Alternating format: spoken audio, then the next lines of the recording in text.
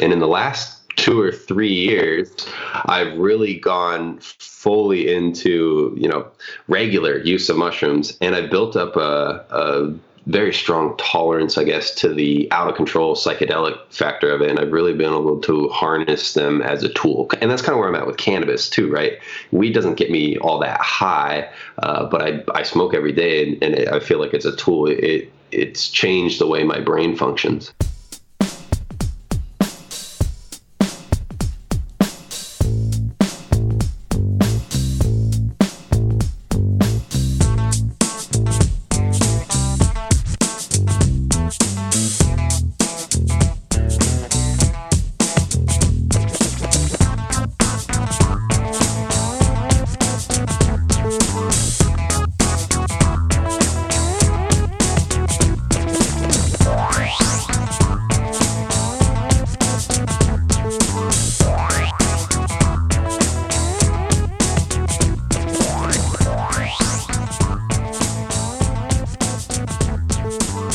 Welcome to The Dirt Show. I'm Higher Peaks. And this is Lady Sativa. Happy 2020. Holy shit, it's 2020. It's a new decade. This is the first new decade for me and you.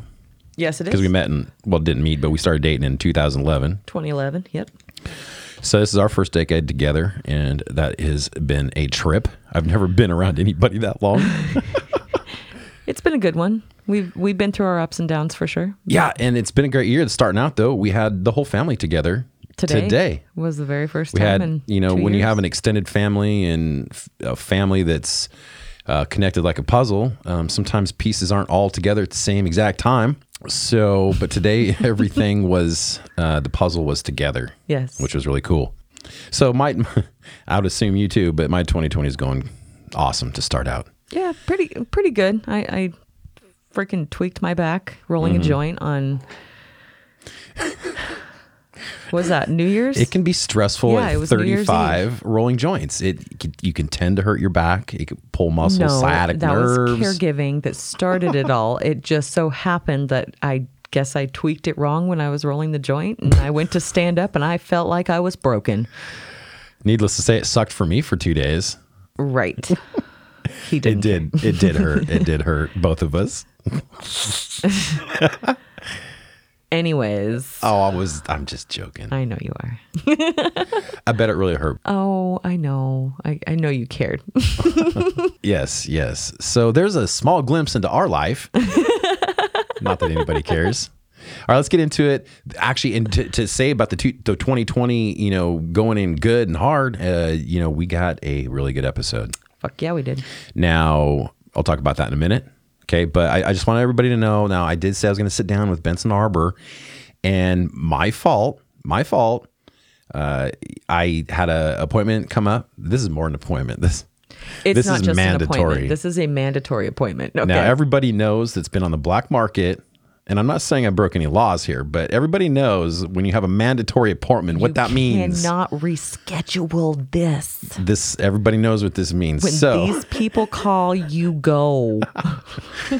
So I screwed this one up, but it's still happening. So everybody's, just let everybody know it is my fault, but it's still happening. Thank God for Noah and his crew out there. They're very understanding, which we appreciate. It all led into today, though, as we already said. Well, and we actually, had our kids together. Yes. Yeah, So absolutely. And that was the appointment. right, exactly. It led into our kids being together. There. Yes.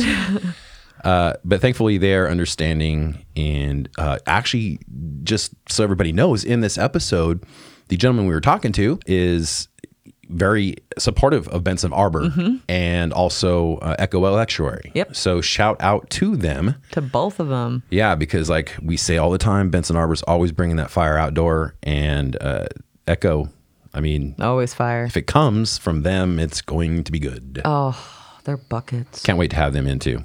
Yeah. So let's get into it.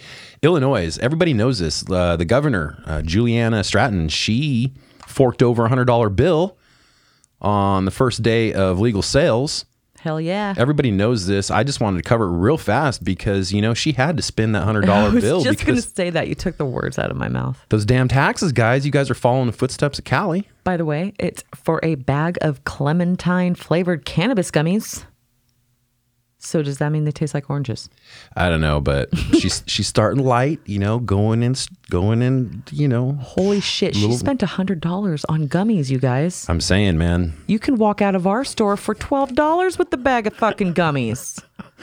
That's why I had to bring it up. What? You guys are hating. Here's the deal. I didn't even see that part of it. What we're seeing here is Illinois and California is definitely doing their part in keeping the black market thriving. Good for you guys. They'll still have an influx of like pounds coming from Oregon. Oh man. So I'm going to get into one. I'm going to skip real quick, but let's just go down the list. Let's see. The Food and Drug Administration is reportedly expected to announce a ban on most flavored e-cigarette cartridges this week. I think everybody expects that. I'm not saying they should do that or not do it, but there are some flavors out there that aren't so hot for you. It goes back to the terpenes. Not every terpene is good for you. So now the Food and Drug Administration is making a ban on it. They're expected to. They're banning most flavors, but menthol. And menthol's the worst. For all you people out there, I'm going to have to find it. I'll post it somewhere, but there's a documentary on Netflix about certain flavors of e-cigarette flavors. And it did these studies on damage to your lungs. And funny enough, menthol was the worst of the bunch. And even that's regular cigarettes too, as well, because that's not real menthol that you're smoking. Bottom line is that made it just seemed weird to me. Menthol, ooh, I'd be careful, everybody. Do your research. There are things out there that show that menthol, at least the minimal studies that we have, or look up this one on Netflix. Mm-hmm. Like I said, isn't that explained? I don't know if it was explained or not, but it should still be up there. Yeah. But anyway, do research on that because I'm not so sure that menthol is safe. I was a menthol smoker. Yeah. Well, I like it. We were smoking menthol wraps or blunts for a little bit there because I like them. But yeah, they're really cooling. After I saw that documentary, I was like, I don't know. Well, we couldn't find them for a long time, so it's no point anyways. Yeah. Remember, we found them a couple times and then couldn't find them anymore. Oregon regulators published a fact sheet about CBD-infused beverages.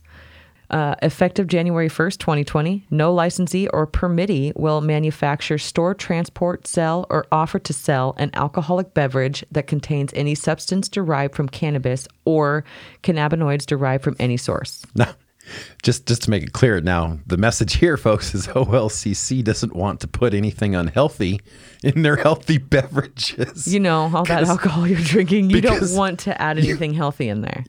Well, that's the flip side of it. Yeah. But the way they come about it is they don't want to put CBD in there because it could be unhealthy. It could be. We don't know. But just remember, they're trying to help. They're looking out for us. Sorry, not sorry. but they don't want that CBD in that healthy beverage that, wouldn't take people's lives and friends and families and destroy them all.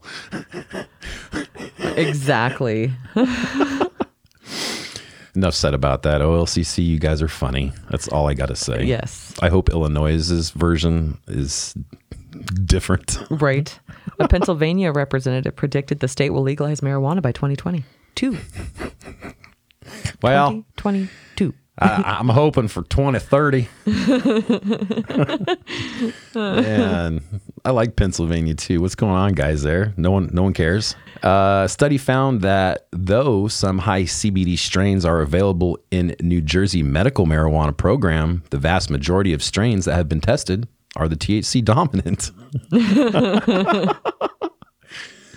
Oh my gosh! There might be something 1%. There's less than 1% CBDA. Yeah. We all know where the medicine is, people. Oh, and a study found that CBD can be effective in reducing seizure frequencies. Well, I know now. We've had 3 weeks in a row. We've had a study that's Where's that popped up. fucking applause? I don't remember. There it is. I commend them for actually acknowledging this stuff 3 weeks in a row now.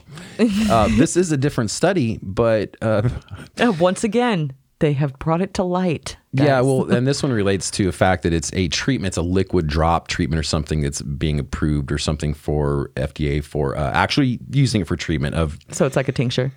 I believe so, yeah. Which is cool. You know, we're finally there, guys. We're finally there. Oh, you mean they made a tincture? It only took, thousands and thousands of videos of kids, being treated with CBD. CBD and actually having it work before they. You know that strange Charlotte's Web? Yeah. So here's one for you. Sephora announced new loyalty program packages that include cannabis-infused makeup. I will bring my child to shop at Sephora now. What, so you can calm our kid down? Fuck yeah. Put this eyeshadow on, honey. Yeah. Anxiety relief eyeshadow. Bruce Campbell tweeted, Illinois governor clears thousands of marijuana convictions and an extra special Happy New Year to you. Well, we know that he enjoys cannabis, and Yes, we we know do. that you enjoy him. I do. He does live in, or at least he has a vacation He lives home. in Southern Oregon most of the year. Okay. Yes. And he does make appearances places. Like where? He has been to places around here, probably been to places around here and purchased cannabis. That's just speculation. And I do know that he shops and grows around here because he buys from next door. Oh, okay. Yes, he buys. Do I need he to get buys rid of this dirt. too? No, he just buys dirt and stuff. So he must grow. Okay. But everybody grows around here. So I was going to say, that's just Sean told me that. Yeah. So he says, yeah, he shops over here. the DEA published a notice clarifying that unwashed poppy seeds are considered controlled substances, people. Don't keep your poppy seeds Shit. from your muffins. I got to wash my seeds. I like this one here. New Jersey. Phil Murphy, the governor, cited the expansion of the state's medical cannabis program as an example of tremendous progress. Wow, guys, you might be right there with Pennsylvania. Top Iowa police and drug policy officials are warning people that marijuana is still illegal in the state despite neighboring Illinois' legalization law going online. So do not Yo, we know what's sneak going over on this there. border because they got you. Click, they click. will watch your ass. Better have that seatbelt on. Right? Hey, fair warning though, right? We all know what they're doing. And they are watching those borders like a motherfucker. Yeah, I would be careful because Colorado went through something similar with that. Colorado did. There was actually, I had talked to a couple customers that it came from somewhere that they said that they were doing just that. If you look like you were, like if you did not have a perfectly good looking vehicle, you were getting stopped, especially if you were coming from Oregon. Like you were one of the people that were being watched. So I don't remember where that was exactly, but Well, we've been lucky in Oregon because we have Washington to the north, which is legal, was legal right up with us almost. And then South California was always medical anyway. Yes. And then, of course, Nevada came on right after us. So we're pretty for legal us, over here. we were just lucky in the sense that we didn't really have to worry about that. I mean, we do. You don't want to be transporting across state lines, but not like these people that got these damn states that are freaking stocked up behind the state line, with these freaking roadblocks and shit. But they do say that they're trying to make it so the whole West Coast is like legal. So it's like one legal medical card that you can go anywhere on the West Coast and buy. West Coast is the best coast. Yeah. So it's because they really were. That's one of the things that was being talked about is being able to do that. So you could be from California, you can use it in Oregon or Washington. I don't know about Nevada, but Yeah. Well, I mean, think it's just the 3 states. yeah. Yeah. They should really make it the triangle. Add Nevada in and Right? just make it the triangle. It the fucking Emerald Triangle for sure. A study found, this is the one I want to talk about real quick, which is pretty cool. A study found strong relationships between using psychedelics and appreciation for nature. Quote, the here presented evidence bears relevance for psychedelic treatment models in mental health and in the face of the current ecological crisis, planetary health as well.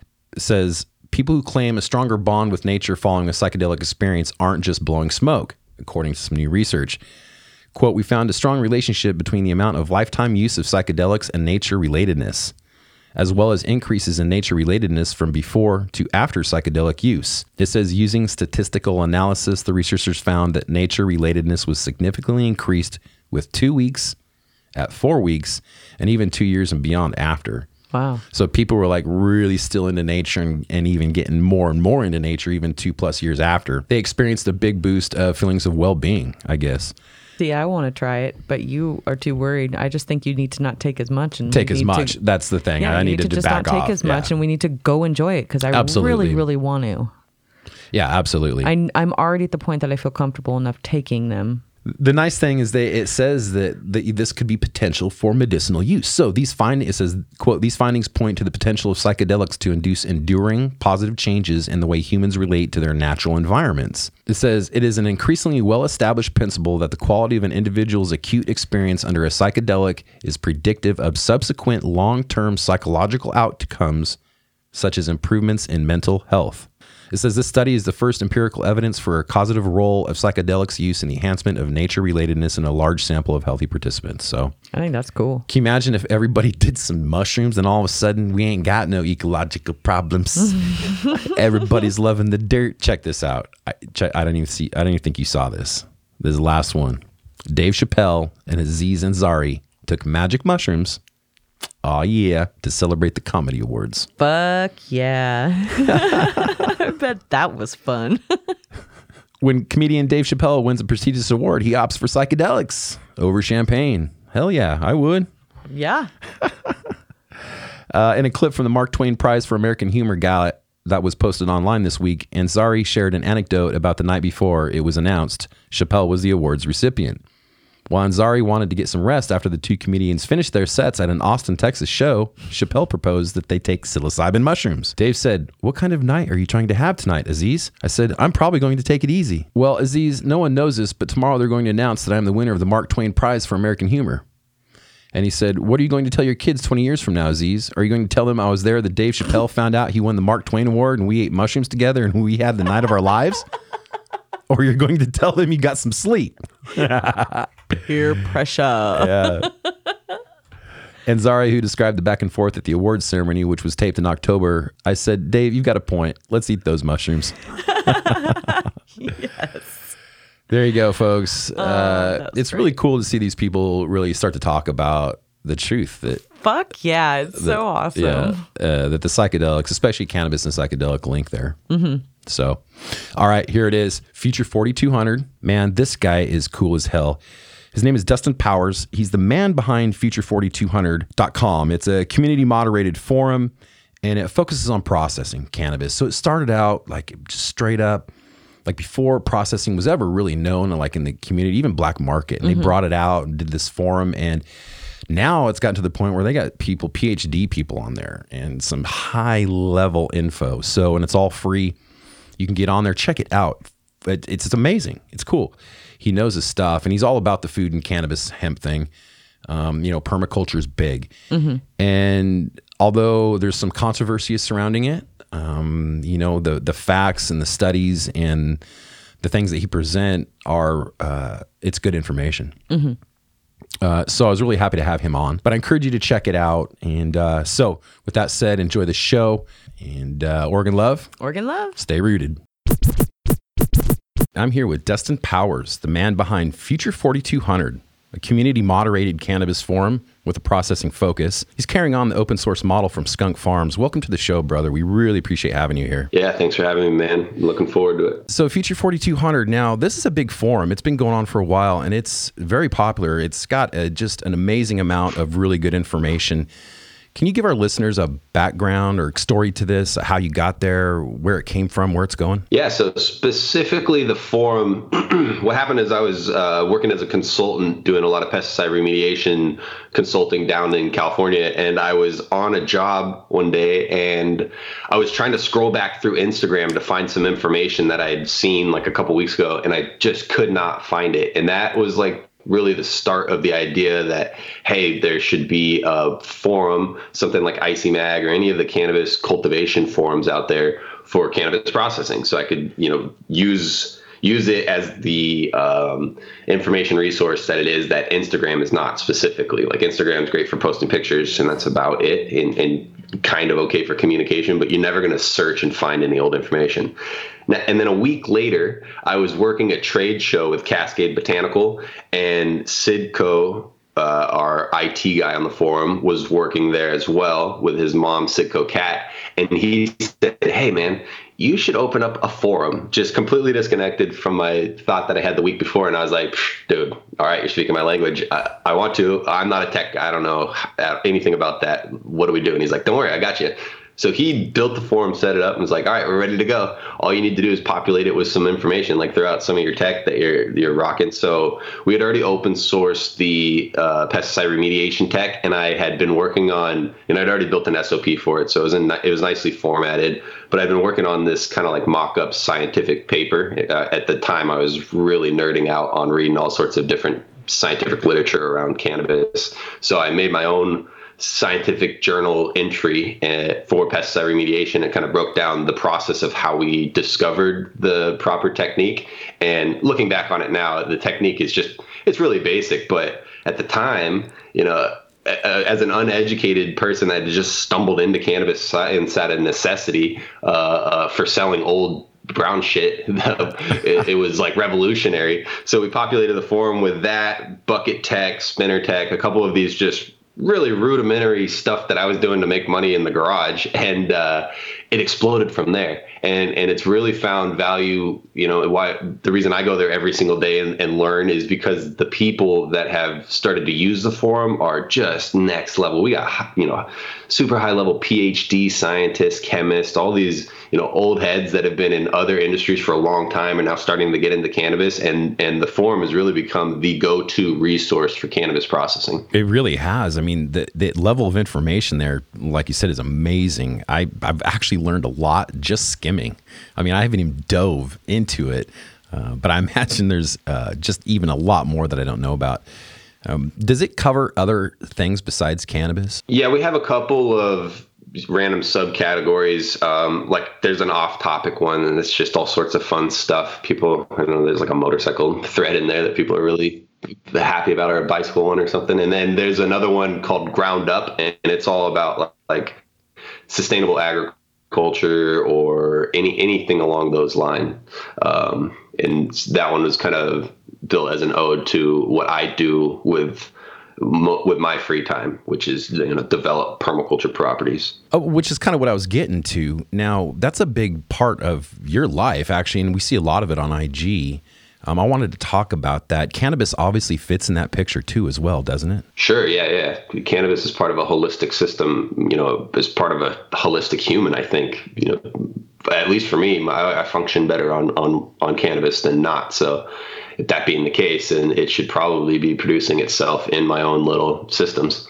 Sure. Or I wouldn't want to buy it. Sure. Can you explain that system you're talking about? Permaculture is just a design science that revolves around identifying successful natural patterns and reapplying them into your day-to-day life. And the really easy way to see that is through agriculture, because we can look at like a natural forest and say, okay, well, nobody's taking care of this natural wild forest, but it's highly abundant. It's at the very least, it's producing a bunch of, forest deer and elk and crazy animals that you can eat. But if we apply just a slight amount of management, like if we look at how the natives were managing these forests that they had, you can just tweak the species slightly so that they are all producing food, or the vast majority of them are producing human food. And with just a little bit of planning and foresight, you can build these large scale food forests that produce, massive abundance of food for massive amount of people with hardly any work, just based on these natural systems. So if we identify the patterns on like the macro level of why that happens, we can extract those patterns and then reapply them back to like our businesses. And just on a really high level, the core ethics of permaculture is that if you take care of people and you take care of the earth, you're going to acquire an abundance. So if you apply that as your core principle to your businesses, like the Good Life Gang, the core principles of the Good Life Gang is, take care of people and take care of earth. And then you can see we're reaping in the abundance. And so through the gang, the way we take care of people is I really strongly discourage people from buying a membership unless I think it will immediately save them more money than the membership cost. Like this thing you should immediately be able to use that. And now through some of our networking, we're getting more and more people that aren't cannabis lab professionals that are joining the gang because they see the value of the networking. But that's kind of a tangent off from where we started with this. But the easiest way to see how I've applied permaculture to my life is we bought 20 acres out here in Southwest Washington, out in the middle of the woods, originally as a bug out, because I was deep conspiracy theorist, losing my mind. Like, I got to get somewhere safe where I can grow my own food so that if shit hits the fan, I'll be okay. And we've really come full circle into realizing that, hey, we're right off the 101, and the goal of all of this is not to ever have to live a bug out life. Like, if enough people know about permaculture and are growing their own and are producing abundance and are starting to stack real wealth, we might not hit that point. So we've switched completely into using these permaculture development sites as demonstration sites and educational sites and places where we host master classes and start teaching people how to actually stack wealth and what that means and how to identify all the different forms of capital. So like cannabis, permaculture is just a tool, and cannabis fits into permaculture, especially on the agricultural side. So on our farm, we grow a couple plants, nothing crazy, but that's most of what I smoke through the years, just a couple jars. I'm not in a very great climate for growing weed, but I get good enough, some mids for me to smoke on. So, and that didn't cost me anything. With hemp becoming federally legal like it is, and it's becoming a nationwide thing, it's exploded here in Oregon. And I know that there's a few other states it's kind of exploded as well. It's really become almost like in our area, it's damn near a monoculture. Where 100%. Yeah, and that's my concern with this explosion of especially hemp, is that are we going to really cause more issues? Yeah, we're not gonna save the world with hemp if we kill the world with hemp first. Right. Yeah. That's exactly. So I'm concerned about that. But fitting into a permaculture situation, that's a lot different. Sure. Yeah, and it just goes into zone planning, and then it fits into the layers. So it's a bush.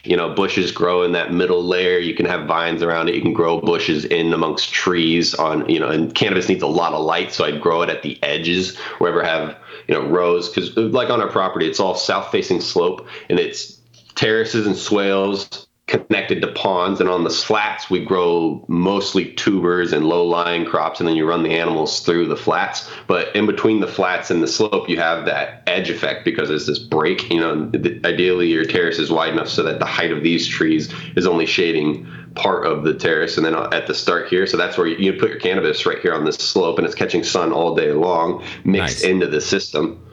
Interesting. It's one way to do it. Yeah, and I've often wondered that. Like, if I ever had acreage, I thought, with my cannabis, it wouldn't be a patch anymore. I think it would be part of the landscaping, if you will. Yeah, intercrop it. Why not? It's a beautiful plant. It's like you don't grow patches of rhododendrons. you grow it mixed into everything. Absolutely, absolutely. Is there something farmers can do, though, that have to grow, acres of cannabis? Can they add back? Obviously, they can't do some sort of permaculture because you got this big area of one thing, but is there anything they can do on their level to at least kind of give back to the system? Oh, yeah. First and foremost, I think that there's far better profits if you grew all your hemp to seed, specifically to run pigs through it at the end of the season, just to fatten those pigs on the seed, and then do some dry aging with that meat. You're going to have some of the most valuable meat on earth right there. What else are you going to do? Extract all the CBD out and try to sell CBD isolate? Good luck. Someone might try.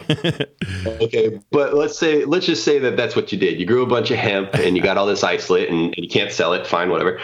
What we can do for the land at that point is, at the very minimal, we can cover crop it. I would still suggest running pigs through that whole thing, mass, etc., and then right behind, and fertilize, very importantly, and then right behind those pigs, come in and broadcast seed a cover crop: daikon radish, clover, vetch, any of the nitrogen fixing crop, as well as a deep sod busting or deep tap rooted sod busting soil building like a daikon.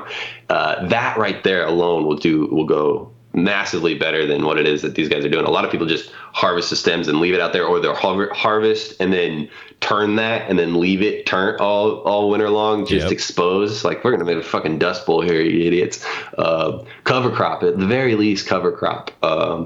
Like a winter wheat would be even better than nothing. So, is some sort of winter kill so that it's ready, or a spring kill winter crop so that it's ready in the spring to replant into. But also, those farmers should be taking at least some of those profits and planting fucking trees, fruit trees, nut trees, any type of tree that's going to provide generational perennial wealth. Like, it's absurd. Is there a way to make a permaculture system closed loop completely? For an you mean like for an individual or for the people? Family, because if we're looking family. at like, yeah, sure, but not like for the plant. Like if we're looking at focusing on cannabis, can we make a cannabis farm that is so regenerative that only cannabis can grow? I would say yes, that's a lot easier. When you start talking about people, yeah, salt becomes immediately a difficult one.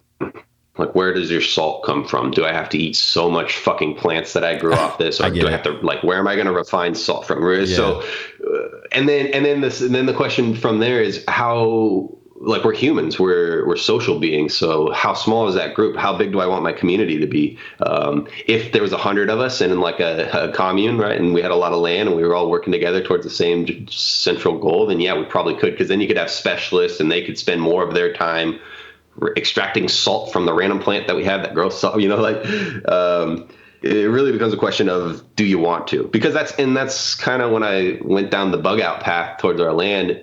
I discovered this other podcast called the Survival Podcast, and he's all about preparedness for if times get tough, and even if they don't. And that last part's the crucial, because sure, you could store, like I could afford to build a bunker and store 10 years worth of food, but that's not the life that I ever want to live. And I'd rather have permaculture that's producing fresh food all the time. I got livestock out there.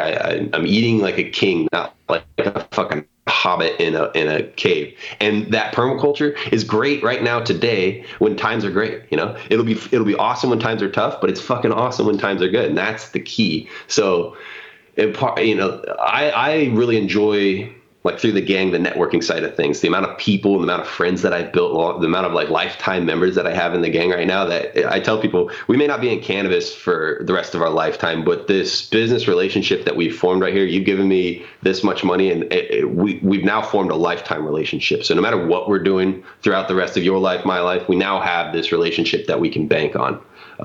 So for me, I don't want it to be closed loop. I realize now I want it to be as open with a bunch of people around me that I like. On the permaculture side, you talk a lot about cattle or meat of sorts. Sure. Even from, there's different ways to look at this, but even from a health standpoint, why are people so resistant to this particular way? Using cattle in the proper way, I don't see, is it a lot of, you think, propaganda or misinformation? People that just don't want to harm cattle? What is it? Yeah, you got a little bit of both, and there's a lot of ignorance on all sides of this. And the conspiracist in me says that is the design. If you look at like Agenda 21 or any of the conspiracy around getting people off of meat, and what doesn't help this whole thing is that there is, some of the nastiest food production systems on earth are factory farmed meat systems. That shit's fucking terrible. Don't get me wrong. That's what led me to getting into my own cattle in the first place, is because I wanted to continue to eat beef, but you can't buy the quality that I can grow right now. You can get kind of close, and you can go find, it's better now, right? Like you could come over to my place and buy some from me. So now you can actually buy that. When I started, no way. I had no idea how to get in and couldn't afford it. That's the thing. And even if you're going to come buy my meat, it's going to cost you a shit ton of money. Our meat doesn't go for cheap. You can come eat some with me. I'll cook up steaks all day, but you want to buy it? Yeah, it's going to cost you. You can't, so growing my own was step 1, 2. I'm going to keep eating meat, but I want to be able to get quality meat, because what you can buy at the store is questionable at best. Right. Why?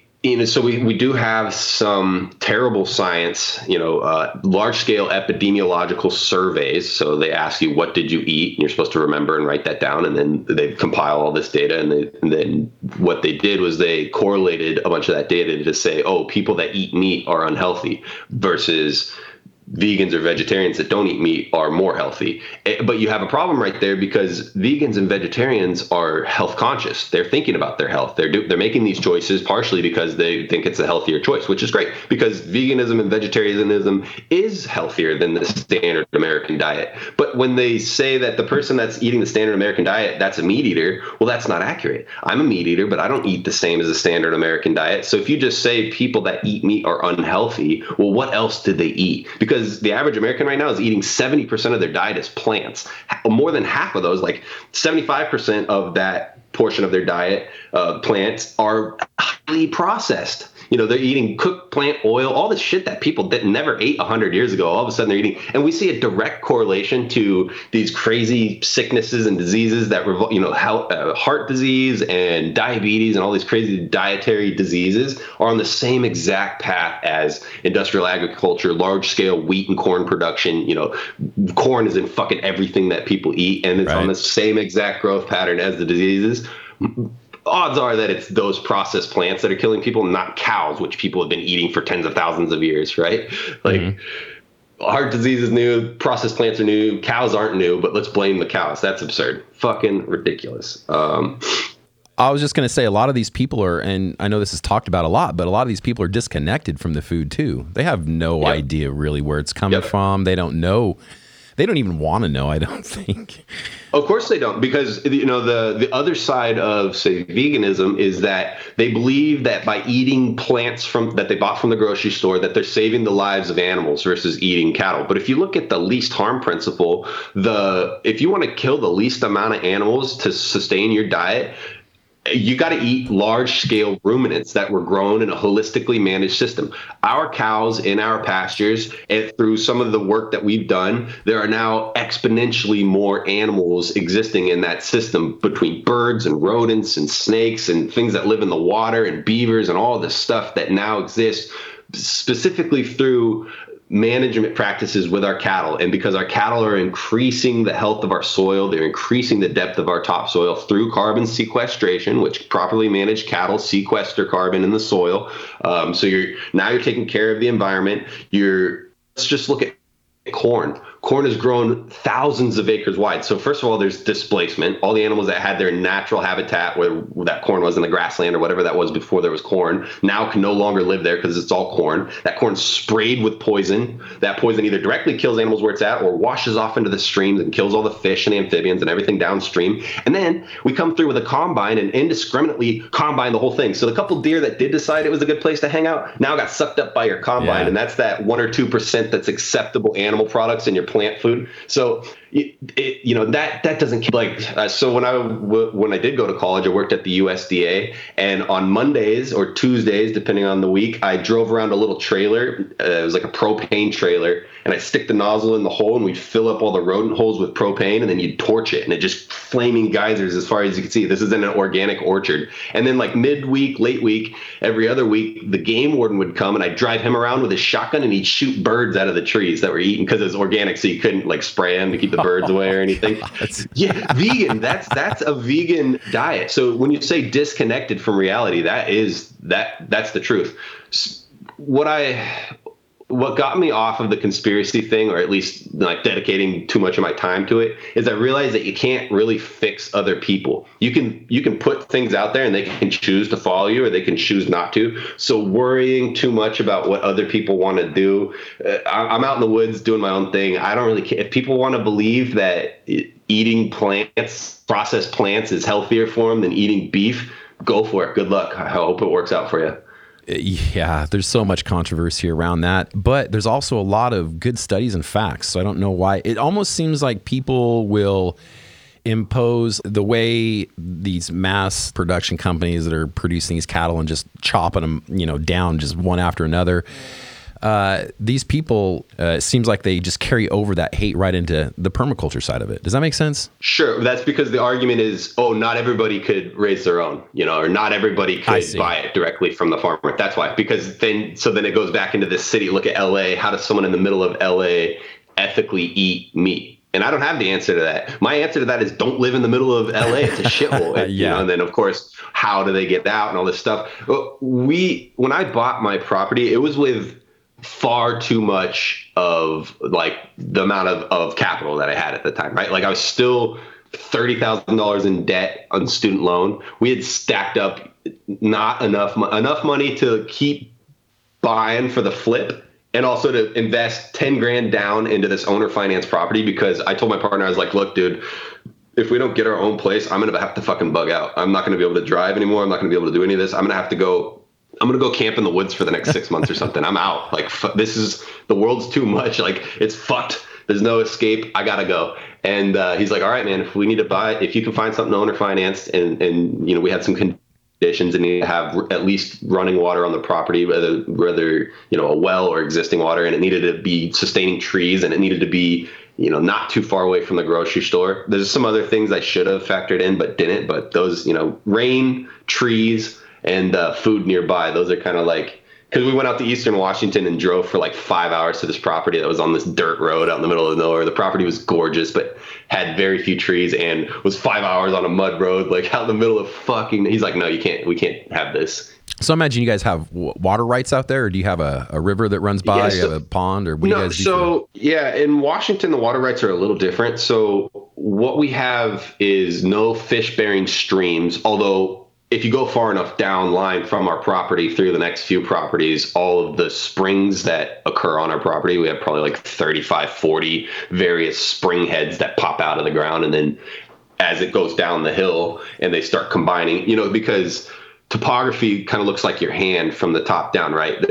There's ridge lines, and then there's valleys and ridge lines and valleys, and it's all kind of exponential down. And you see that when you zoom way out on a satellite, right? Rivers look like this going into oceans, but springs look like this going into streams. So at the top of our property, which is up near the top of the hill, and it runs all the way down the hill,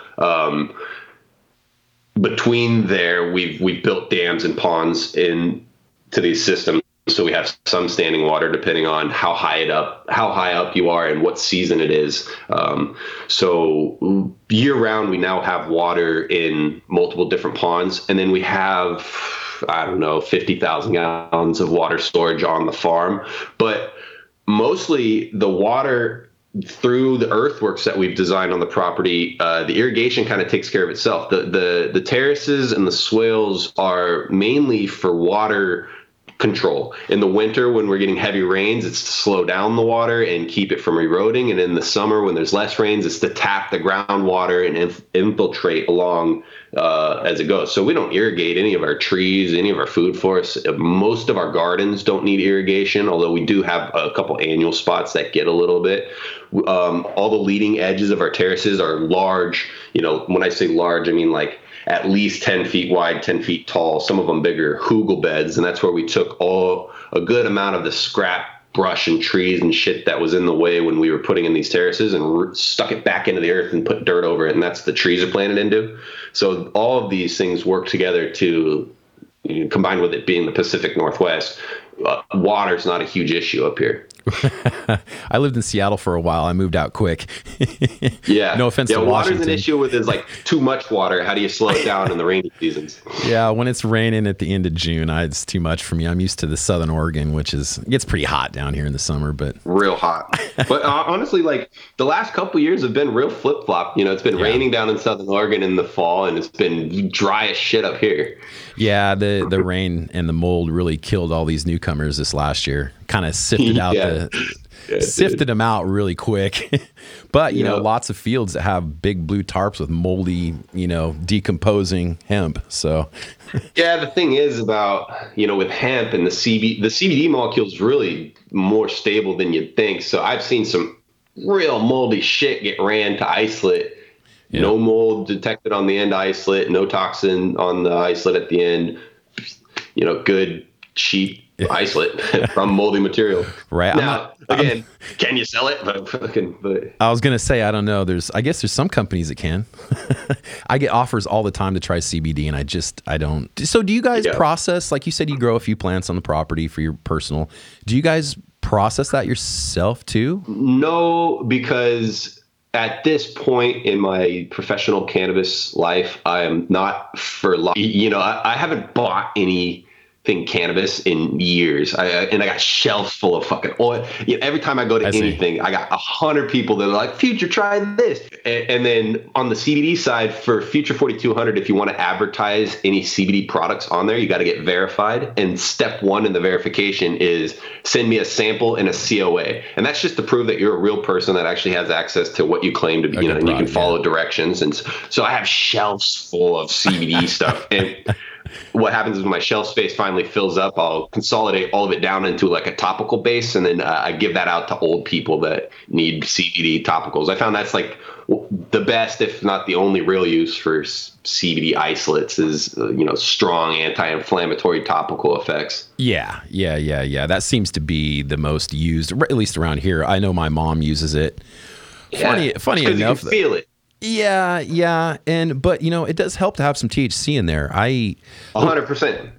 Yeah. And when I said you can feel it, you can feel it if you've got good product. If it's 100 milligrams in a big jar of topical, you might believe you can feel it, which might work. But that's the biggest problem. And it's such a stupid disconnect right now that these guys are like, why can't we sell all this isolate? So because the fucking retailer is still trying to get $100 for some bunk ass product. It's like, and we're seeing the market correct itself. That's why isolate prices are down under $1,000 right now and crashing from there. All hemp products are on a downward spiral in pricing because just basic supply and demand, just basic economics that we pointed out years and years ago. And all the hemp guys are like, no, it won't work like that. And it's like, okay, good luck. Yeah, you know better than the fucking market. We'll see.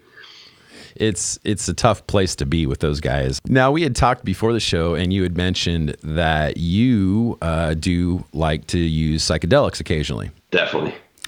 Can you talk about that? Like, do you incorporate them with intention? Do you use them recreationally? Both?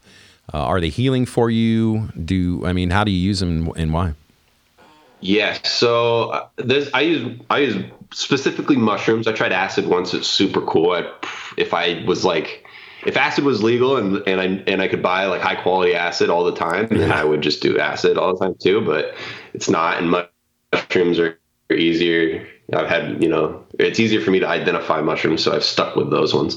Like I said before, the first couple trips with mushrooms were terrible. They're like terrible in the sense that they pulled out the demons out of me and forced me to look at my demons and assess them. So it's why I dropped out of college. It's why I got into permaculture. It's why my permaculture farm is what it is. And once I owned land, was managing land, forest specifically, since then, every mushroom trip I've had has been fantastic. They've really become a tool for me. I started taking them.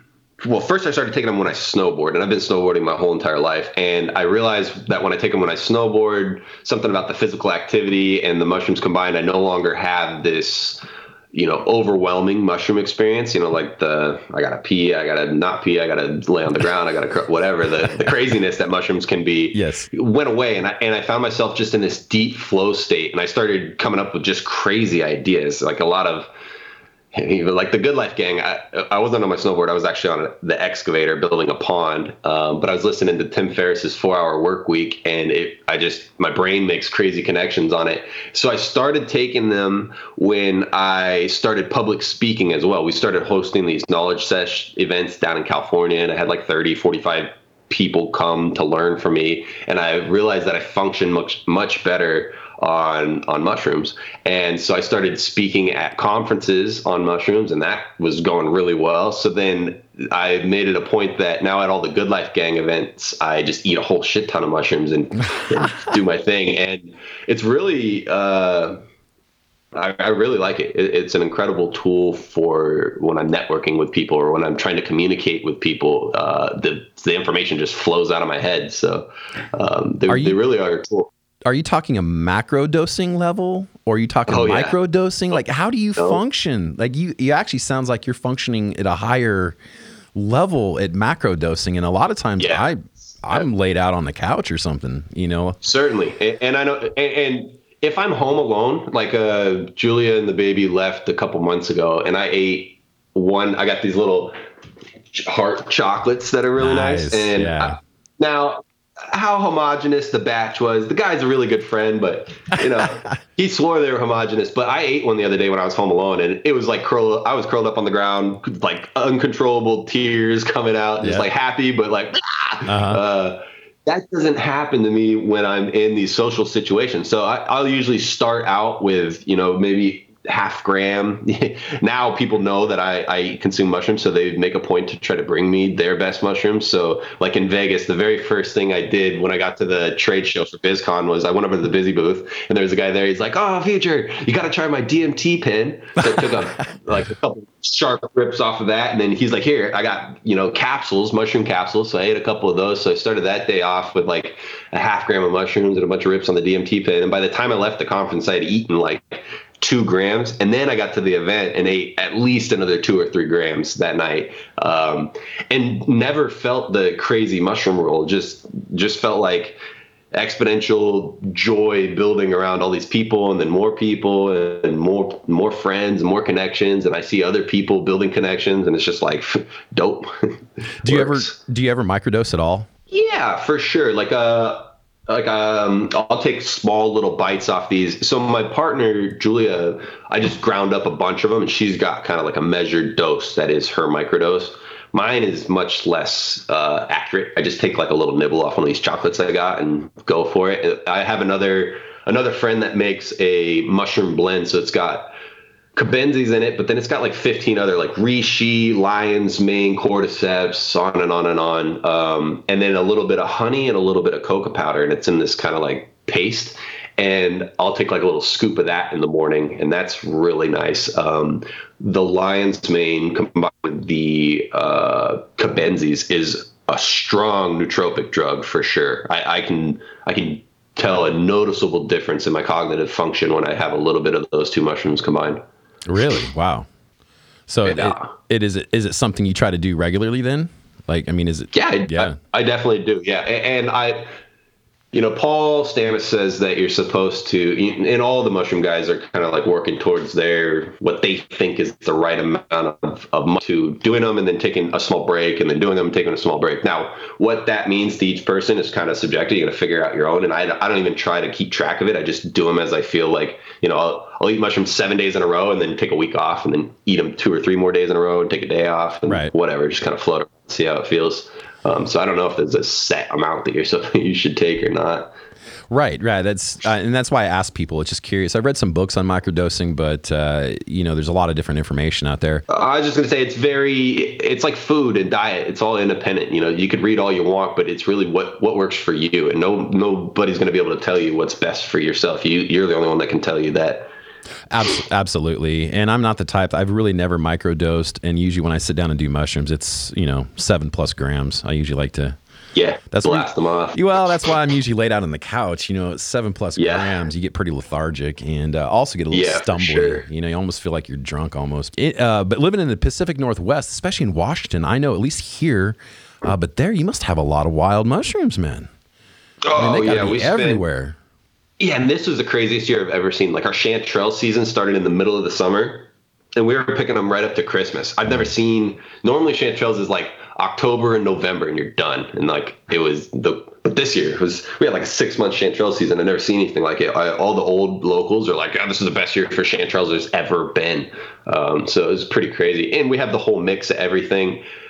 I have yet to find any Liberty caps. I'm sure I've seen them. When I'm out in the cow fields, I'm always looking at all the different mushrooms. I just have never been with someone that can identify. And it's such a strange, it looks like so many other ones. There's so many little brown mushrooms that all look the fucking same. So I need someone to really come out and say, for sure, this is it. And once I see one with somebody that knows what they're talking about, then I'd be good at it. That's how we got into harvesting all the local mushrooms is when we moved out here.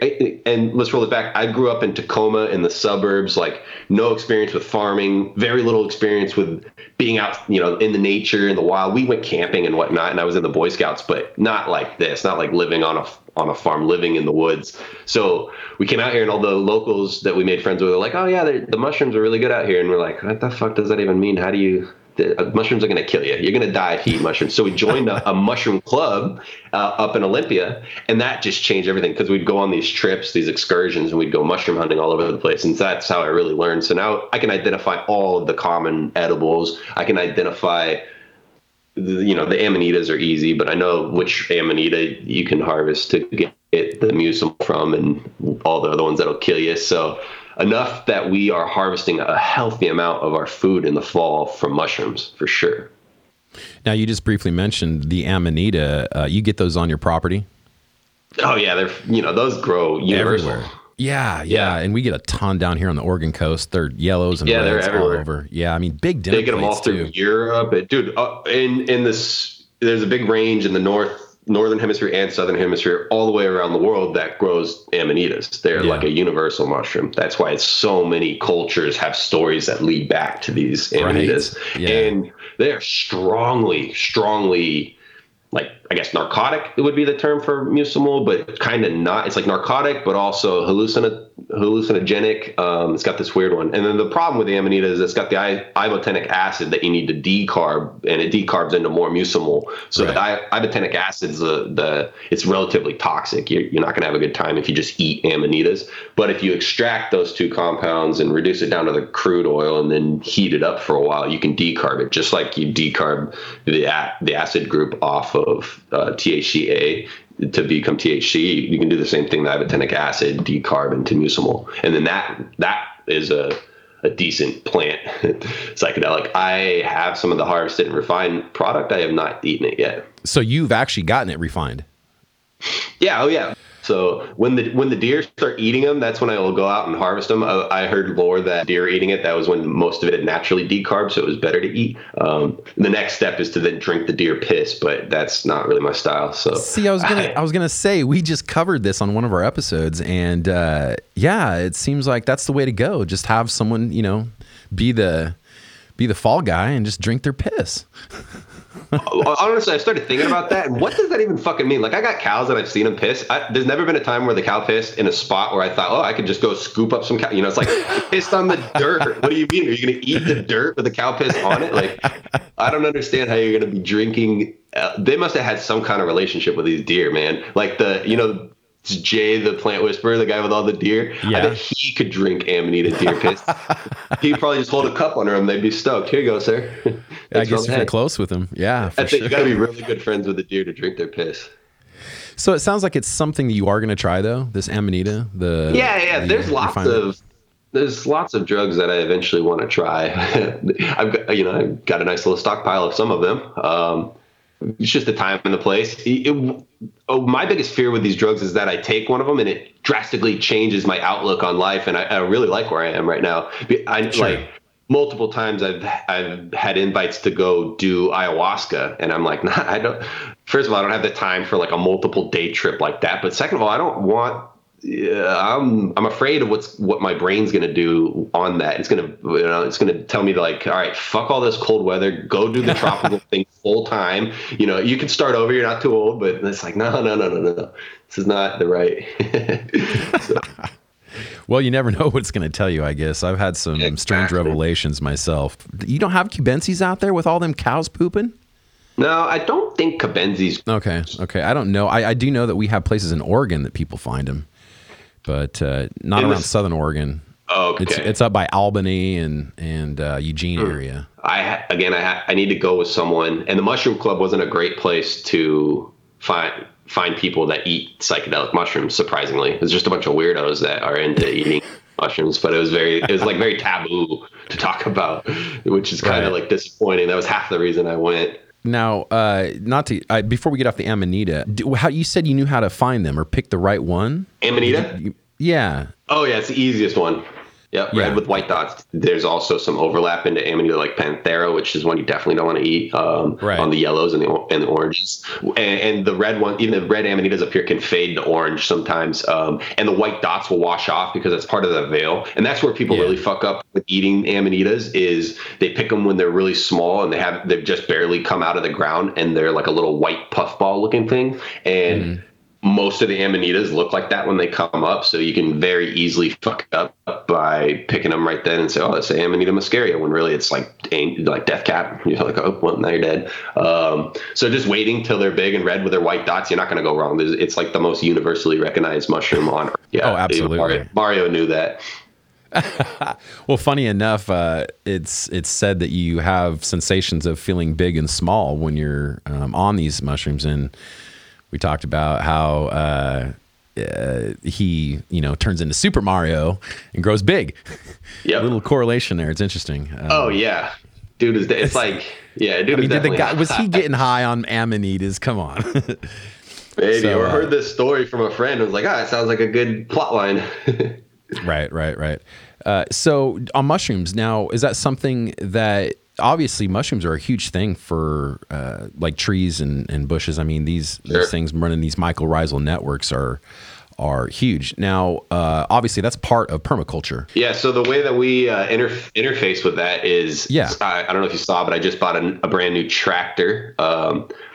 Partially as a tax write-off, but also I needed a bigger tractor to run my wood chipper so I could stop renting chippers. And I have a small tractor and the chipper worked okay on it, but on this big tractor, it fucking rips ass. And that is because when we prune all of our trees, including our alder trees, which is a nitrogen fixing tree, we coppice those so that they grow bushes and they grow smaller sticks. And we jokingly call this stuff chipper food because we put all of this back into the wood chipper, build up big piles of chips, and then do deep chip mulches around all of our fruit trees, nut trees, and then eventually if we have leftover, we start adding it into some of our overstory cedar and spruce trees, and then at the very last we start putting it back onto the alder. So this goes hand in hand with our zero irrigation system, but it also promotes fungal life, like you said, because the fungus has its exudates and the plant has its exudates, and they have this symbiotic relationship where one can provide for the other what it couldn't efficiently provide, and then they start connecting. So yeah, the mushroom is essential for soil health, especially in our tree-based systems. Now, in our grass-based systems, which still have fungal systems in them, they're much more bacterial dominant. So and this is important when you're making compost tea. The compost tea that you would spray on a forest is not the same that you would spray on a cannabis plant, is not the same that you would spray on your pasture. Pasture is bacterial dominant, very low fungal. Timber or trees, forests are fungal dominant, very little bacterial, and cannabis kind of falls right in the middle. And so does most other bushy plants. And then that's just based on the soil microorganisms that are native to that plant or that type of plant or that system. There's a couple of guys here that we know that they straight up just put water on it. It's fine if you have lower outputs, as long as you had much lower inputs. That's fine.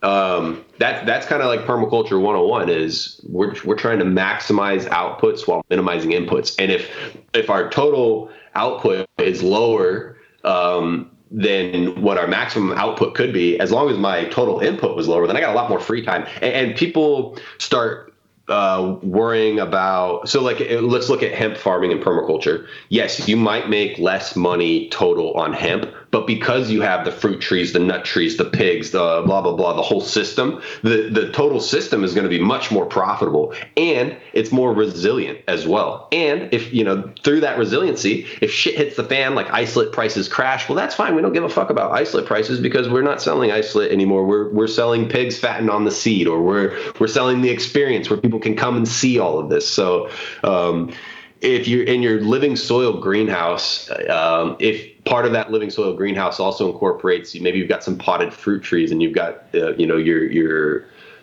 living soil crops that are coming out of it maybe is yielding some mushrooms that, harvestable mushrooms, and also is some sort of harvestable plant that you've got growing in there with the cannabis. Well, then, you're hitting that diversity ticket, and it's okay that the cannabis is slightly less yielding. And most importantly, if it leaves you more time to do the things that you enjoy, well, that's the whole fucking point of making money, right? Is to, right. That time is more important than money, always. Sure. And as that, that curve as far as time can be worth a lot of money in and of itself, for sure. Yeah, absolutely. So you said you don't do any processing anymore though. So you're not really, you got the form and everything, but you're just not, as far as you're not doing any processing. Yeah, no, between I'll do, well, I haven't even done a consult in probably 6 months, like an on-site lab consult. No, through the forum and the gang, I've built up myself up to this spot where when I still get a shit ton of interest in it. I now have a network of people that do exactly what I was doing that are cheaper and better at it. Right. So I just deflect all of my work out to other people. And, through the gang and through my previous life and its interaction with Bitcoin, I'm at this point, and this really helped me with my open source model. Is financially, I'm very comfortable, so I've now gotten to a place in life where I'm trying to build up as much other forms of capital as possible, including social capital. So by referring all of my friends out to these jobs and saying, no, you don't owe me anything for this, go do it. Hope you make more money. The better your friends are doing, the more likely they are to buy dinner next time you hang out. So that's kind of like my cord. In the gang, we have a saying: we all level up together, and that's Yeah. I'm trying to help you be more successful so that next time we're hanging out, the bill's on you. Well, man, if you're that much more successful from hanging out, then I wouldn't have a problem paying the bill. Exactly. That's cool that you're like that. We need more people like that in this arena.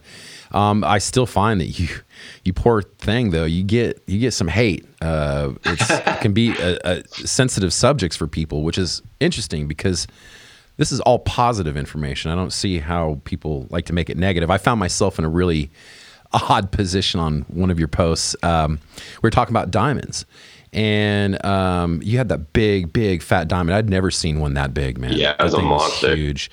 And I had made some comment about it and received some backlash, which is interesting. What do you think about these concentrates? There's so many kinds. It just seems like a big fad to me. Okay, so two things here. The concentrates, we'll circle back on this, but first the hate. That is a product of the internet, man. It's like, and I kind of have this with people that want to do an interview but don't want to do it in person or don't want to do a video call, and it's like you lose an aspect of communicating with people when you can't see them, and then second of all, when you can't hear them and it's just typing. So there's no context. And that is just a slippery slope out into nowhere land where everybody hates everybody and the world's full of shit people. The internet brings out the best and the worst in people. So, I know exactly what conversation you're talking about, and I can think of at least one or two people that were in there that are actually really cool people. And I would tell those people the same thing about you, yet your interaction with them and their interaction with you, from your experiences, those people are fucking idiots, and they're just douchebags, and they probably, they might think the same thing about you, and that is the problem with the internet. It's so easy to divide us through the internet, and the forum and the gang it's kind of like my mission now to use those two things to really bring people back together. And it's cannabis focused now, but anybody that's been to a gang event will tell you that I'm there. What I tell people is I tricked you into here by saving money on hash, and now I'm going to teach you about permaculture, and that's why you're going to stay, because we really got to make strong mental efforts to not be douchebags on the internet. It's like crucial to our society. Well, and I think people need to quit going straight to its negative. So my comment in and of itself wasn't negative. It was just an opinion of the product, which my opinion really doesn't mean shit. I mean, I'm just one guy of 6 billion people. So if people would quit taking things negative at first, like it was just a neutral comment. It was just a neutral comment. But the first thing people do is jump on the negative. Well, it must have been, oh, what a dick. It's for like, sure. To positive, and can I respond to it as such? And if a person decides to continue to be a dick, well, then that's that. But that's different. Yeah. At least step one is, let's assume this is positive. Is there any way, any angle that I could conceive this to be a positive comment, and maybe I'll respond to it and such. Well, and we also all of us don't know the other people we're talking with, and it was only coming from a place where these different types of concentrates that's really all they are, is just different kind of forms of it. But people will hate on this, people will hate on that, people like this, people don't like that, which gets back to, what do you like? What do you prefer? And is there healthier concentrates? I mean, yeah. And, the only thing that we can say with any kind of certainty is that smoking cannabis flower is probably not going to kill you, right? We have a long history of humans smoking cannabis flower. And then we can also probably say that like hashish is okay for you to smoke because, again, long histories of people smoking hashish. All this other stuff is relatively new and how safe it is for you. Just the concentration of liquid terpenes and smoking those, that is questionable at best. Like we know, you look at any of terpene isolates from any other plants, and there's plenty of MSDS out there that's, we know that inhalation of large amounts of those smokes will kill you for sure. Lots of rats have died to prove it.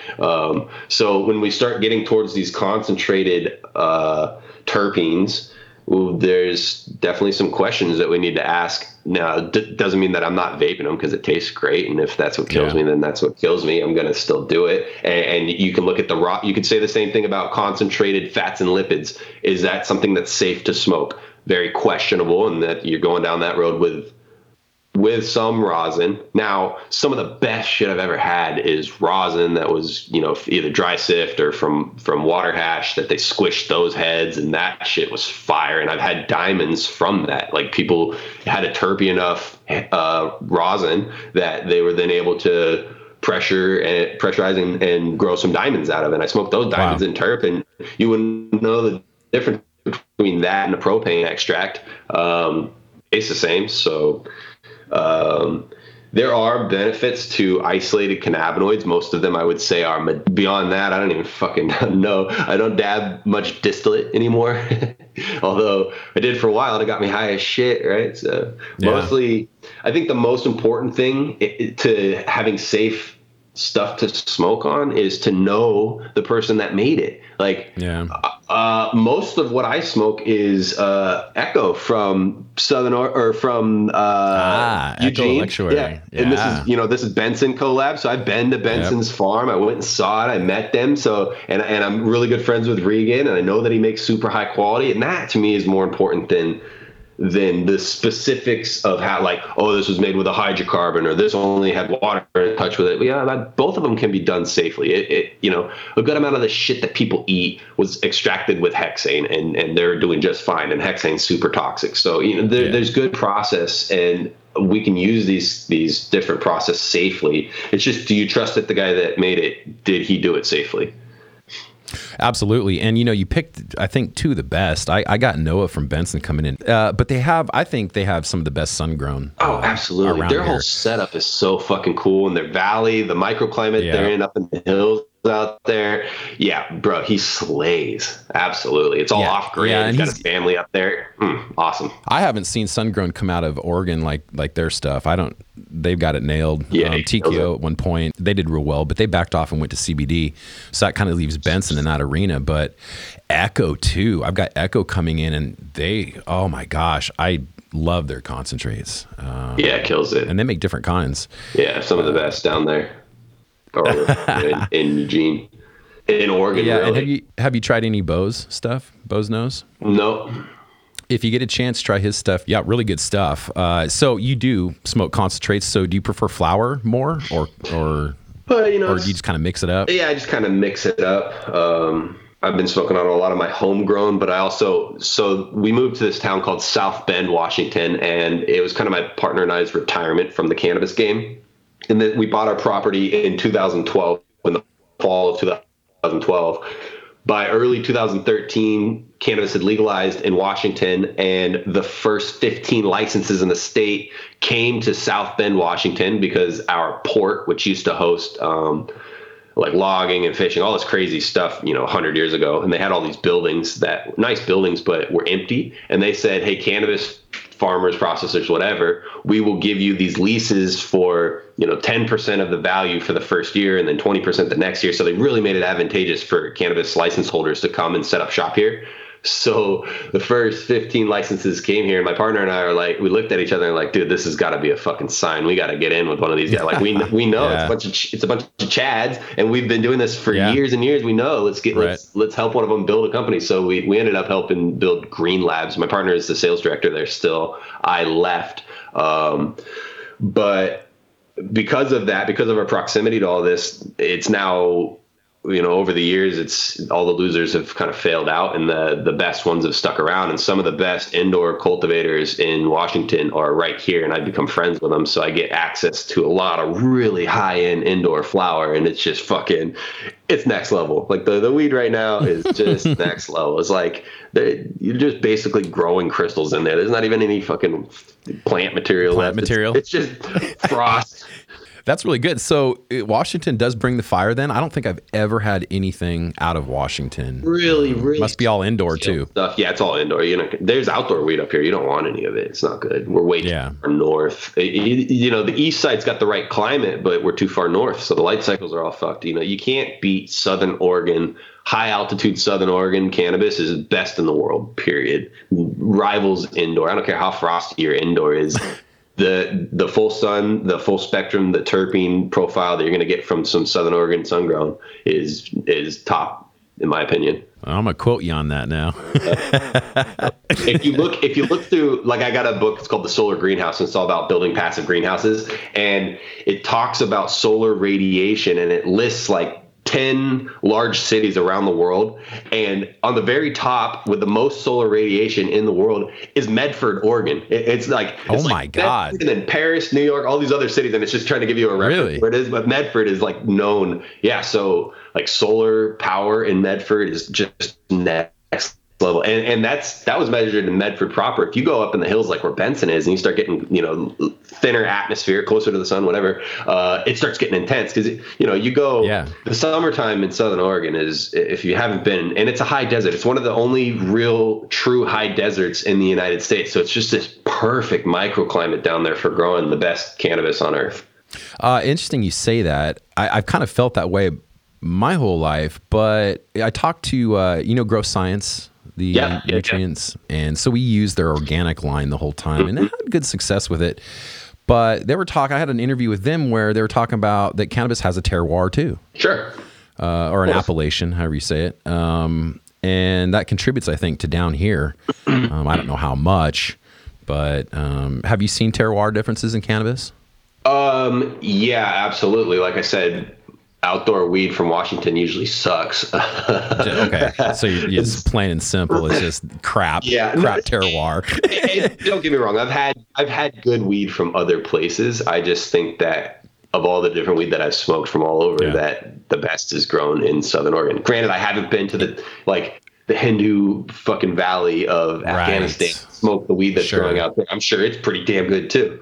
It's amazing. The cannabis there is so much different. Cannabis grows like corn here. I mean, it's just everywhere. It's on the side of the street. It's in people's gardens. I mean, people grow it as a crop. So if you have a little home and a garden, you probably have cannabis next to your fruit trees and shit. Probably can't just stop. Amazing how. Well, that's the thing is it's amazing the difference. We say that we're legal here and it wrecks all good and everything, but it's still not like it is over there where it's just so ingrained in the society. Yeah, but wreck's not good, bro. I mean, you could. What's that? Legal and wreck, that's not good. That's bad. Right. I understand. I just mean that we think that we're free of rules or laws now, and really, if you look at these other places in the world, they're really free. Yeah. But they just go around and there's so many plants. You can just sit there and do that Charas thing or whatever they call it, where they rub it in their hands and just come out with plugs all day. Yeah. I mean, it's amazing. So I'd like to try, I think, some seeds from there sometime. Definitely. Try to come up with my own land race.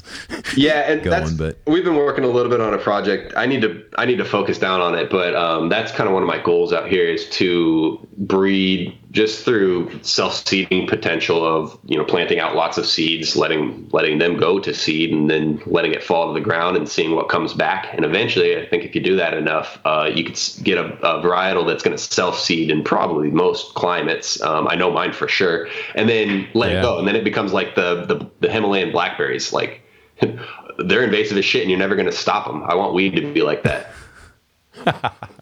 I think in some places it is, man. Yeah, that's a good thing. Okay. It is. It really is. It goes to show you that it can be. Well, let's talk about this now. Let's finish up with this. Now, you got all kinds of things coming up in the future. I know one of them is a podcast. Yeah. right? Is that kind of solidified? Are you going to be doing that still? Yeah, I know definitely. a lot of your followers really want to have this. I know. Do it. Yep. I have a really interesting and unique network to pull from. So I think I'm just going to run through all of my affiliate businesses first. And I'm just going to interview the owner of each of the affiliate businesses. I got a lot of them that I was there when they started the business or before they started the business, and we're really close friends. That was crucial to even forming the Good Life Gang, is that I went to like a core group of 5 of these companies that I was there from the start, and I said, hey, look, would you join my gang and offer discounts to my members? And they're like, you're a crazy motherfucker, but sure. So those people I think I could interview, and then that'll be I didn't want to do one because I didn't want to just be another cannabis podcast. I wanted to have some kind of unique angle. So now that excuse, no offense, and I really the more of them that I do, the more I like it. You know what I mean? And you each have your own group of people that follow. So it's I don't know. No offense to you. I didn't want to be. I don't know. And I'm still on that. No. It's like a personal thing. It's like I don't want to just be a voice that is out there pumping out. Yeah, you've already done so much that's been very successful. But I think that it's a platform that would really work for you. Yeah, I agree. A lot of people follow you and respect your information. So I don't think you'd just be another podcast. Yeah, and then for me, it's if I still have those doubts, and then that means I'm not fully passionate about it. If I'm not fully passionate about it, not only do I have enough time, but I also feel like then I won't put as much effort into it as like when I start something, I'm like 115% into it, and we're going full out enough. Like you haven't given enough thought to it. But in the last like 3 or 4 years, any kind of fucking harebrained idea I've come up with, he's like, all right, what are we gonna do? How are we gonna knock this down? How are we gonna do it? These things that these harebrained ideas I come up with end up being extremely lucrative or successful or working out for us. So now he's pushing me. So yeah, the podcast is gonna happen. Between him pushing and everybody else pushing, I think I should do it. I had my first one scheduled with Grey Wolf, but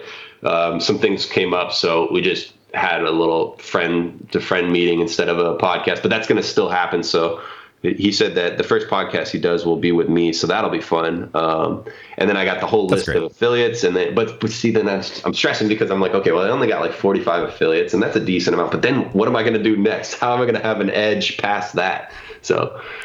Well, I mean, your work never stops. Yeah, neither do your connections. But nonetheless, I hope it happens. I think you'd add a lot to the community. With what you said about another cannabis podcast, there's a lot of cannabis podcasts out there, and a lot of good ones actually. And I think that when we came into it, it was the fact that we were proud of Oregon cannabis. Yeah. And the culture that we had here. People, like we talked about with mushrooms, the people that do cannabis, I've seen kind of have a relationship most of the time with some sort of psychedelics. Sure. And I don't know if that's a psychoactive thing, but we've kind of went into that direction, the psychoactive culture. I've often wondered, though, now recently that if psychoactive isn't have a relationship with medicine. So what I mean by that is we're starting to see that these psychoactive substances that get you high also are medicines. Yeah, sure. And for a long time, religion and stuff will say being high is bad. It's a sin, or it's wrong, or it's bad, or you're druggy, or it's being high is somehow bad. And I've never understood that. I can see for some people being high can be bad, and I can see that certain people don't need certain substances. For me, I can't do alcohol, but I can do cannabis, and it helps me. But it is psychoactive; it gets you high. So I'm wondering if these psychoactive substances aren't really medicinal, and actually being high is part of that medicine. Yeah, I think so, and it also is. It's not the placebo, but it's the power of the brain, right? The brain can make you healthy if you believe what you're doing can make you healthy, and especially if that psychoactive substance is causing neurogenesis, like in the case of mushrooms, where you're literally making new neural pathways in your brain. And cannabis has some sort of similar. I'm not going to talk on that. I'm not a doctor. I don't know, but I get the same kind of effects from cannabis. The more cannabis I do, the higher functioning my brain seems to be, the better my ideas seem to get, the nicer I am, the more empathetic I am to other people. Then our relationship gets stronger and the ideas we come up with together get better. So yeah, I agree. And the reason that it was that that it's been villainized so long is because when we do these things, we become independent or we become stronger as a society. And these are things that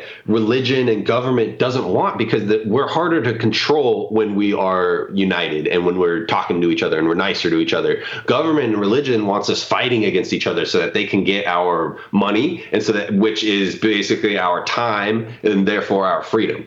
So of course they don't like psychedelic drugs. You do enough mushrooms and you start really questioning all those things. Yeah, and I even think cannabis to a certain extent. Of course, yeah. You question.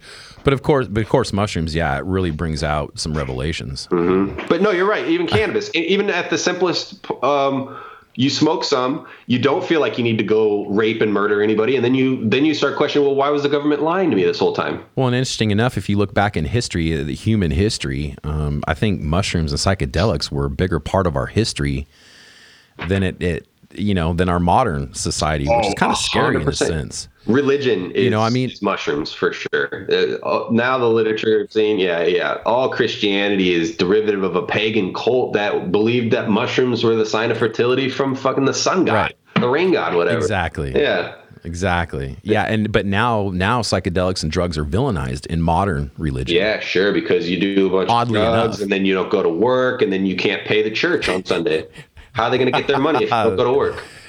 That makes sense. That's taxes too. You don't make any money, then they can't get taxes. How are you going to get, you can't be high on mushrooms all the time, eating food from the woods. Are you kidding?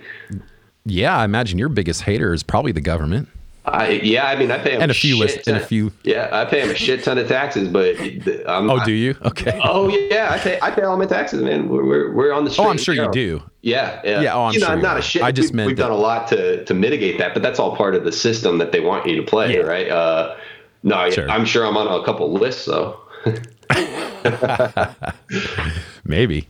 Yeah. What's it like having 30,000 followers plus a huge forum? What is that, 10,000 plus on the forum? There's like this. Yeah, we got 10,000 members and like over 1.5 million unique hits a month. Jesus. And it's none of it's manageable, but it's okay if they're compartmentalized. Like people on Instagram DMing me on Instagram. I can generally keep up a conversation with you because we can span a couple weeks and then you hit me up again and I can see what we talked about, and that's fine. I can kind of associate your name and that little picture that you have. Now, The forum adds like a layer to that. So now I've got the same person trying to communicate to me both places, and if it's the same name and picture, it's okay. A lot of times it's not. It's a new name, different picture. So now it's getting confusing. Add in the third layer, which is now I'm meeting all these strangers on the internet in real life, and they've got a face, like an actual face, and a name that's not those things, and it's not attached, and I can't. Now it's getting fucking crazy. Now, you're only supposed to be able to remember, like, there's a law, right? Like 180 people or something. That was like the average size. Yeah, it's around 100 something like that. Now I'm trying to juggle like probably 5,000 people that I've met in real life, maybe more, but I'd say that's the good average of these people. That there's no way I'm remembering anybody's name ever. I can barely remember your so now when we have meetups, I make people write their Instagram handle on underneath their name too. I really should get like printouts, because it's that little. I can identify people with that little circle that is on Instagram, that your little visual thing, unless you changed it, and then you're screwed. So it's basically fucking impossible. That's how having 30,000 people is, and if you don't communicate it with them fast enough. And I built up a lot of that following, being known as the guy that you could hit up and would talk to you. I'm not just a lot of these. Once people get over like 20,000, you're not going to ever get a hold of them. They're going to talk to you. They don't spend their, but that's because most of them are working a real job or have shit to do. I have a lot of free time, and a lot of my success comes from interacting, my engagement. I don't know how to like compare it to other people's, but my engagement on my social media and on the internet is fucking off the chart. I spend a lot of time, talking to people on there, and it's paid out directly. I've built lots of relationships. A lot of people. That's why the gang has over 1,000 members, and to me, that's a lot better than working some 9 to 5. Oh, for sure. I mean, I'm totally jealous on that part. But I've never been for big 9 to 5s. I'm like you. I went to college and got some debt, and that's about it. Yeah. I mean, I'm knowledgeable in a subject, but still not interested in doing the 9 to 5 with it. No, that's a waste of life. Yeah. So, all right. Well, I've taken a lot of your time. How do people interact with you? They have Fortune 4200, the website. You want to explain that? There's a membership there, correct? So on future4200.com is the forum. It's free. You don't even have to log in if you don't want to interact. You could just go there and browse. If you do want to, interact, you need to get on, be active with a log on. Then you'll get permissions like being able to DM people, and you can hit me up there. You're not going to have good luck getting a hold of me there. I'm kind of spotty on my DMs on that site. If you go to Instagram, I'm a little better. If we're not already friends, you're going to go into that little 99 plus General section. box. Yeah, and I might get to you. No guarantees. I got an email. I'm pretty good about getting a hold of through that. You can, if you're smart, you'll be able to figure that out through the first two. I'm a relatively easy guy to get a hold of. And then the gang, the goodlifegang.tech. That's a separate website. That's a separate entity than Future 4200. You can check that out. It's got all the information. We got a bunch of free resources on the front end of there, including a bunch of permaculture information, a breakdown of what it is, what I think it is, a bunch of my favorite videos, etc. And then you can look at all the details of the gang, all the benefits that you get from joining, and how it'll save you money. So between those three sites, you should be able to figure out how to get a hold of me. I see. So the membership part is over on the Good Life Gang. Yep, and is completely separate from the forum. Good Life Gang members do have their separate little, like a private sub forum on the Future 4200, but you don't have to pay for the gang. You don't have to be a member of the gang to use the forum. It's free and open. What's the biggest advantage of the membership?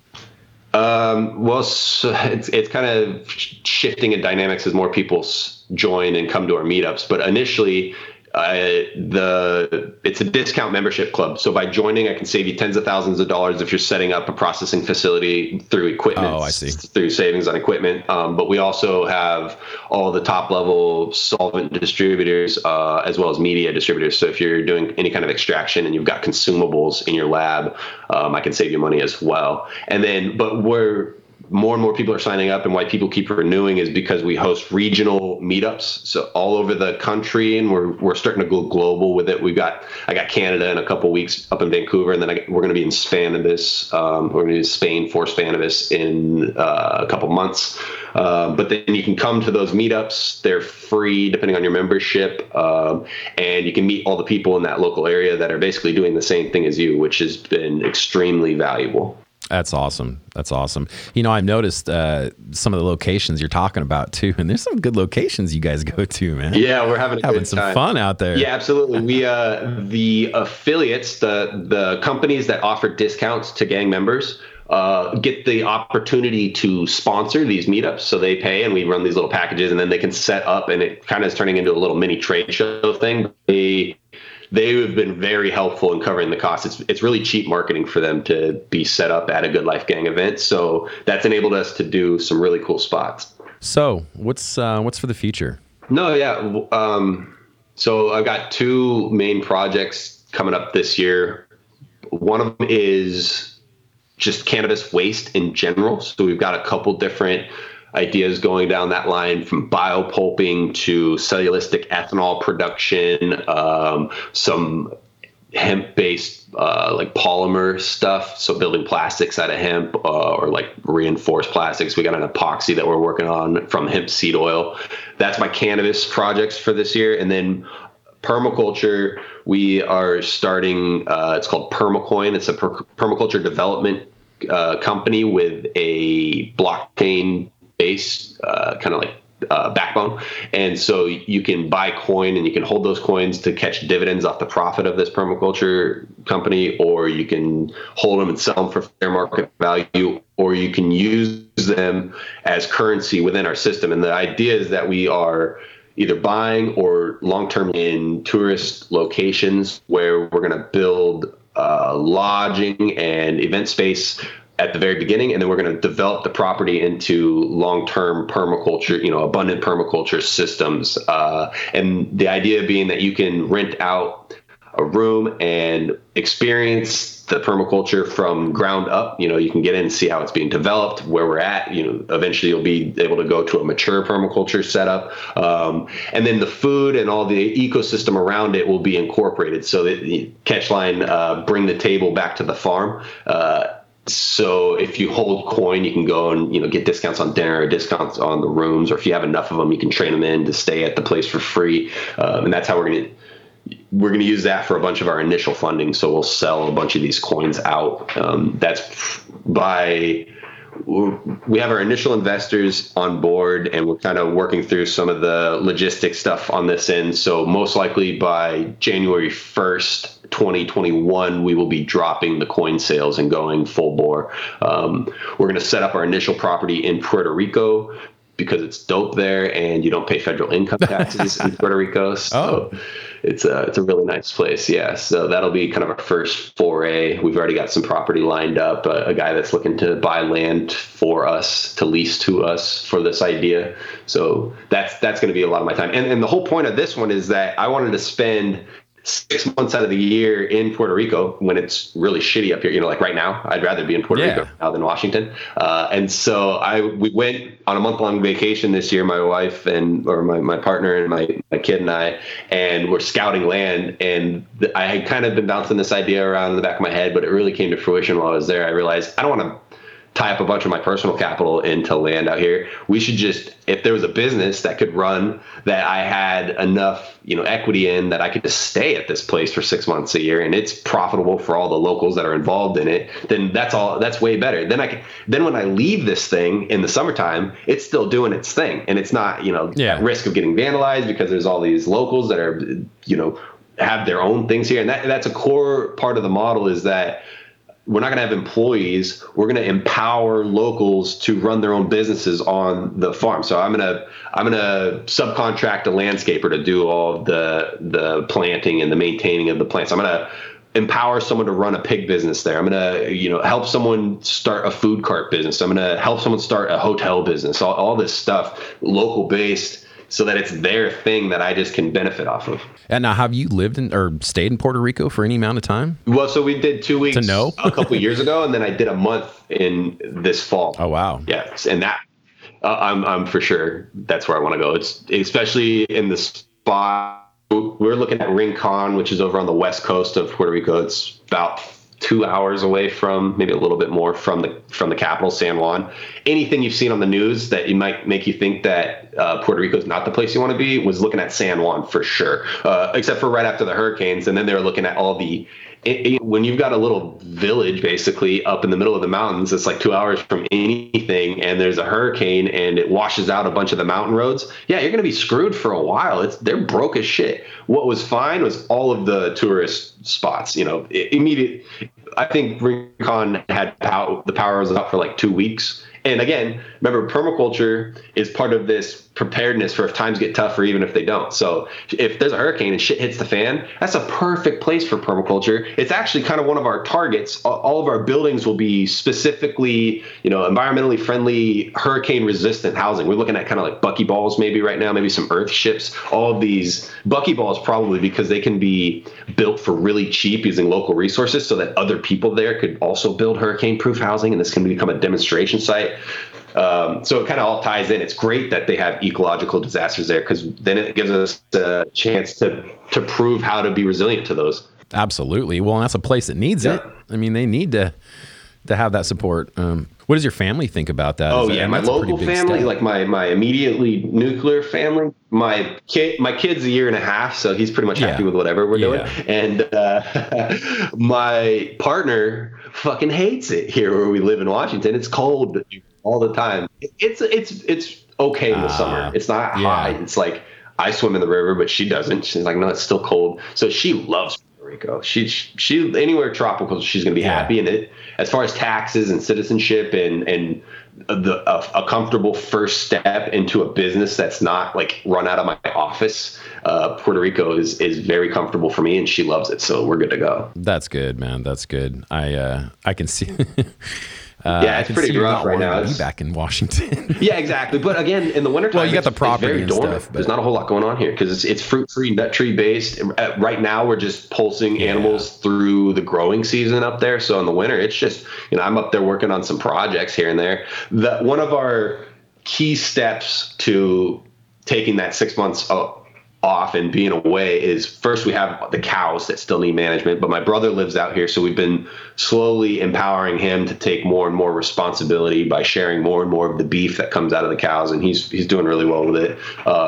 And then we need to get the farm on the hill to a point where it's generating income so that we can either employ or subcontract someone to run a business out of there so that it's got someone going up there every day. And that's really just the big thing. I just don't want some tweakers up there stealing my shit. We're lucky up here. It's the population of Southwest Washington is fucking nothing. The timber companies own the vast majority of the land, like 98% of the land or something insane. And so like the town, South Bend, where it's at 1,500 people now. Actually, it's crazy. When we moved here, it was under 1,000. And Raymond is about 3,000 people. And then we're like a good 45 minutes away from any other town bigger than like 200 people. Like Olympia is far, or Aberdeen even, or Astoria. We're kind of out in the middle of nowhere out here, so it's really limits. There's very few crackheads compared, or people that have enough time to just be out fucking around with their stuff. So I've actually never had a problem up here with someone stealing stuff. It's just too small of an area, too small of a community to effectively steal something and not get found. Plus, unlike Southern Oregon, we have like, I think the local police is in South Bend. There's like 10 or 11 of them. And then South Bend is the county seat. So the sheriff's office is here. And then the 101 goes through South Bend. So we get the state patrol as well. So the amount of police to people ratio is unheard of here. It's crazy. And it's dope because it's so small. I'm actually really good friends with at least, several of the local police officers / sheriffs, and all of them know who I am. I rent a house down here right on the 101, so they know my cars. I wave at them every day. It's actually awesome. Like having a relationship with like a community police force is great. Now, police in LA fucking avoid them like the plague, right? Like they don't care about you. So, and what's weird is in Southern Oregon, the population density is still pretty low, like especially once you get outside of Medford or White City or Grants Pass, and you start getting up into like Applegate and all those things. But the amount of police is like fucking none, right? Like the sheriff department completely defunded. At least in Jackson County, or is it Josephine County? Is the one where a couple years ago they're like, we have no money. We have no money. There's no sheriffs. We can afford one guy on the phone and one guy in a car, and that's about it. And the other guy needs to be a home sleeping so that when they cycle out, shit got pretty scarce for a while. Well, not only that, but we have some smaller cities in between Medford and Grants Pass, like Gold Hill, Rogue River. Those places don't have police either. None. So it's all up to one sheriff to monitor those little cities, which can be scary for sure. But yeah, that's why everyone down in Southern Oregon is armed. Probably. Yeah. Our whole game was, I stumbled into meeting these guys that were down in Gold Hill. Well, they're outside of Gold Hill, over on the other side of Table Rock, Sam's Valley. Okay. And man, the main grower there, this redneck that had grown up there his entire life, and his dad and his dad's dad all grew weed out there for as long as they could remember. And he grew the best fucking weed I've ever seen.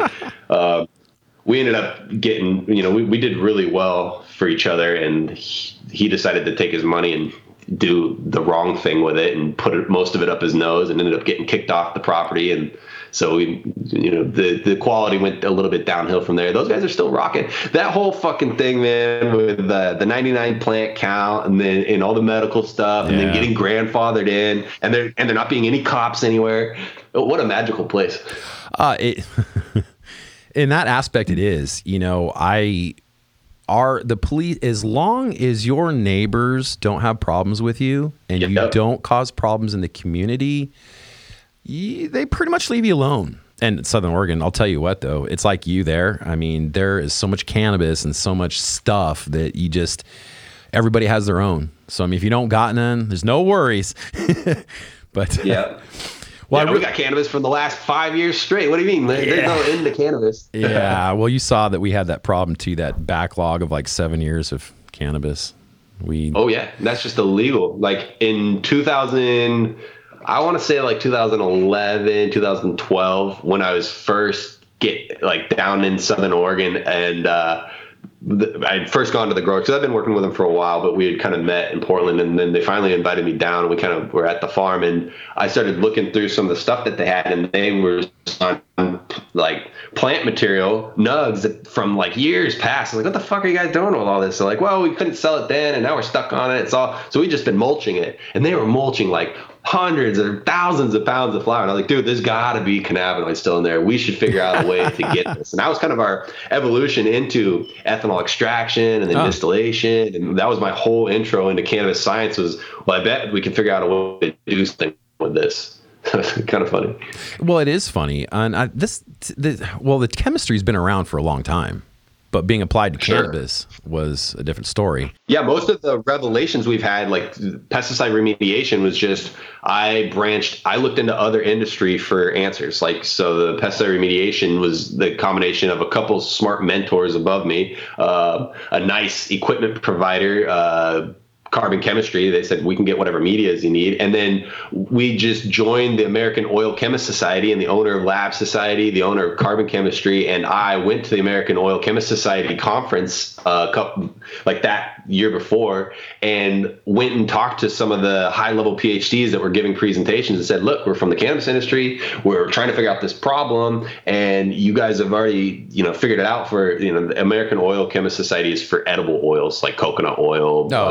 Olive oil, whatever, and it's processing and refining those oils. So, and he's like, well, yeah, have you bought like the intro AOCS book? I was like, no. And he handed me a copy. He's like, look at this. It's got all the answers you want. And sure, shit, it was all in there, super high level. And that really transitioning that industry over into cannabis really changed the game for a lot of our processing.